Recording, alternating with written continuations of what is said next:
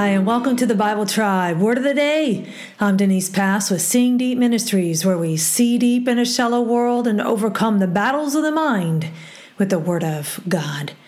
Those who are loved by God will follow Him. We cannot follow if we do not first know what or who we are following. We're reading today in the book of Deuteronomy 33 and 34. And the verse of the day is Deuteronomy 33, verse 3. Indeed, He loves the people. All your holy ones are in your hand, and they followed in your steps. Everyone receives of your words. Word of the day is followed. It is the Hebrew word taw-kaw. It means were led or bowed.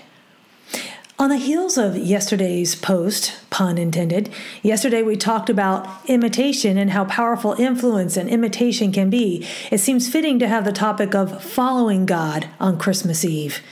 God demonstrated His love to us by leaving heaven to come to our fallen world to reveal Himself to us so we could know Him. In our reading today, Moses is pronouncing a blessing on the sons of Israel right before he leaves this earth.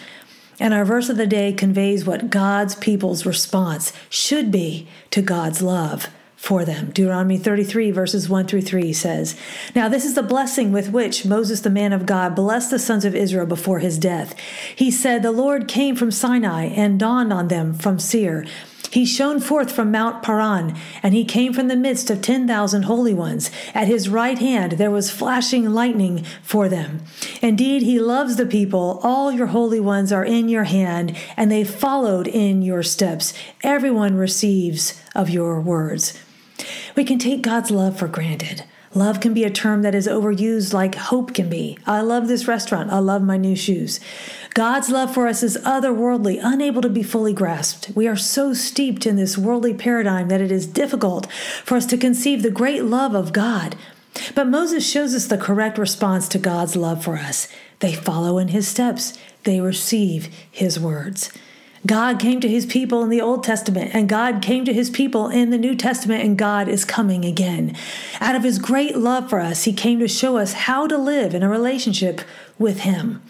Christ came to set us free from sin's dominion over our souls. We don't have to follow the inclination of our own hearts anymore. How are you following Jesus? Do you have a tendency to go ahead of Him or go your own way? Merry Christmas, friends. I pray your celebration is centered around Christ and that you are encouraged this season. He sees you. He loves you so very much. He came for you and for me. Follow Him. Go with God in His precious word, friends. Join us tomorrow in the book of Esther.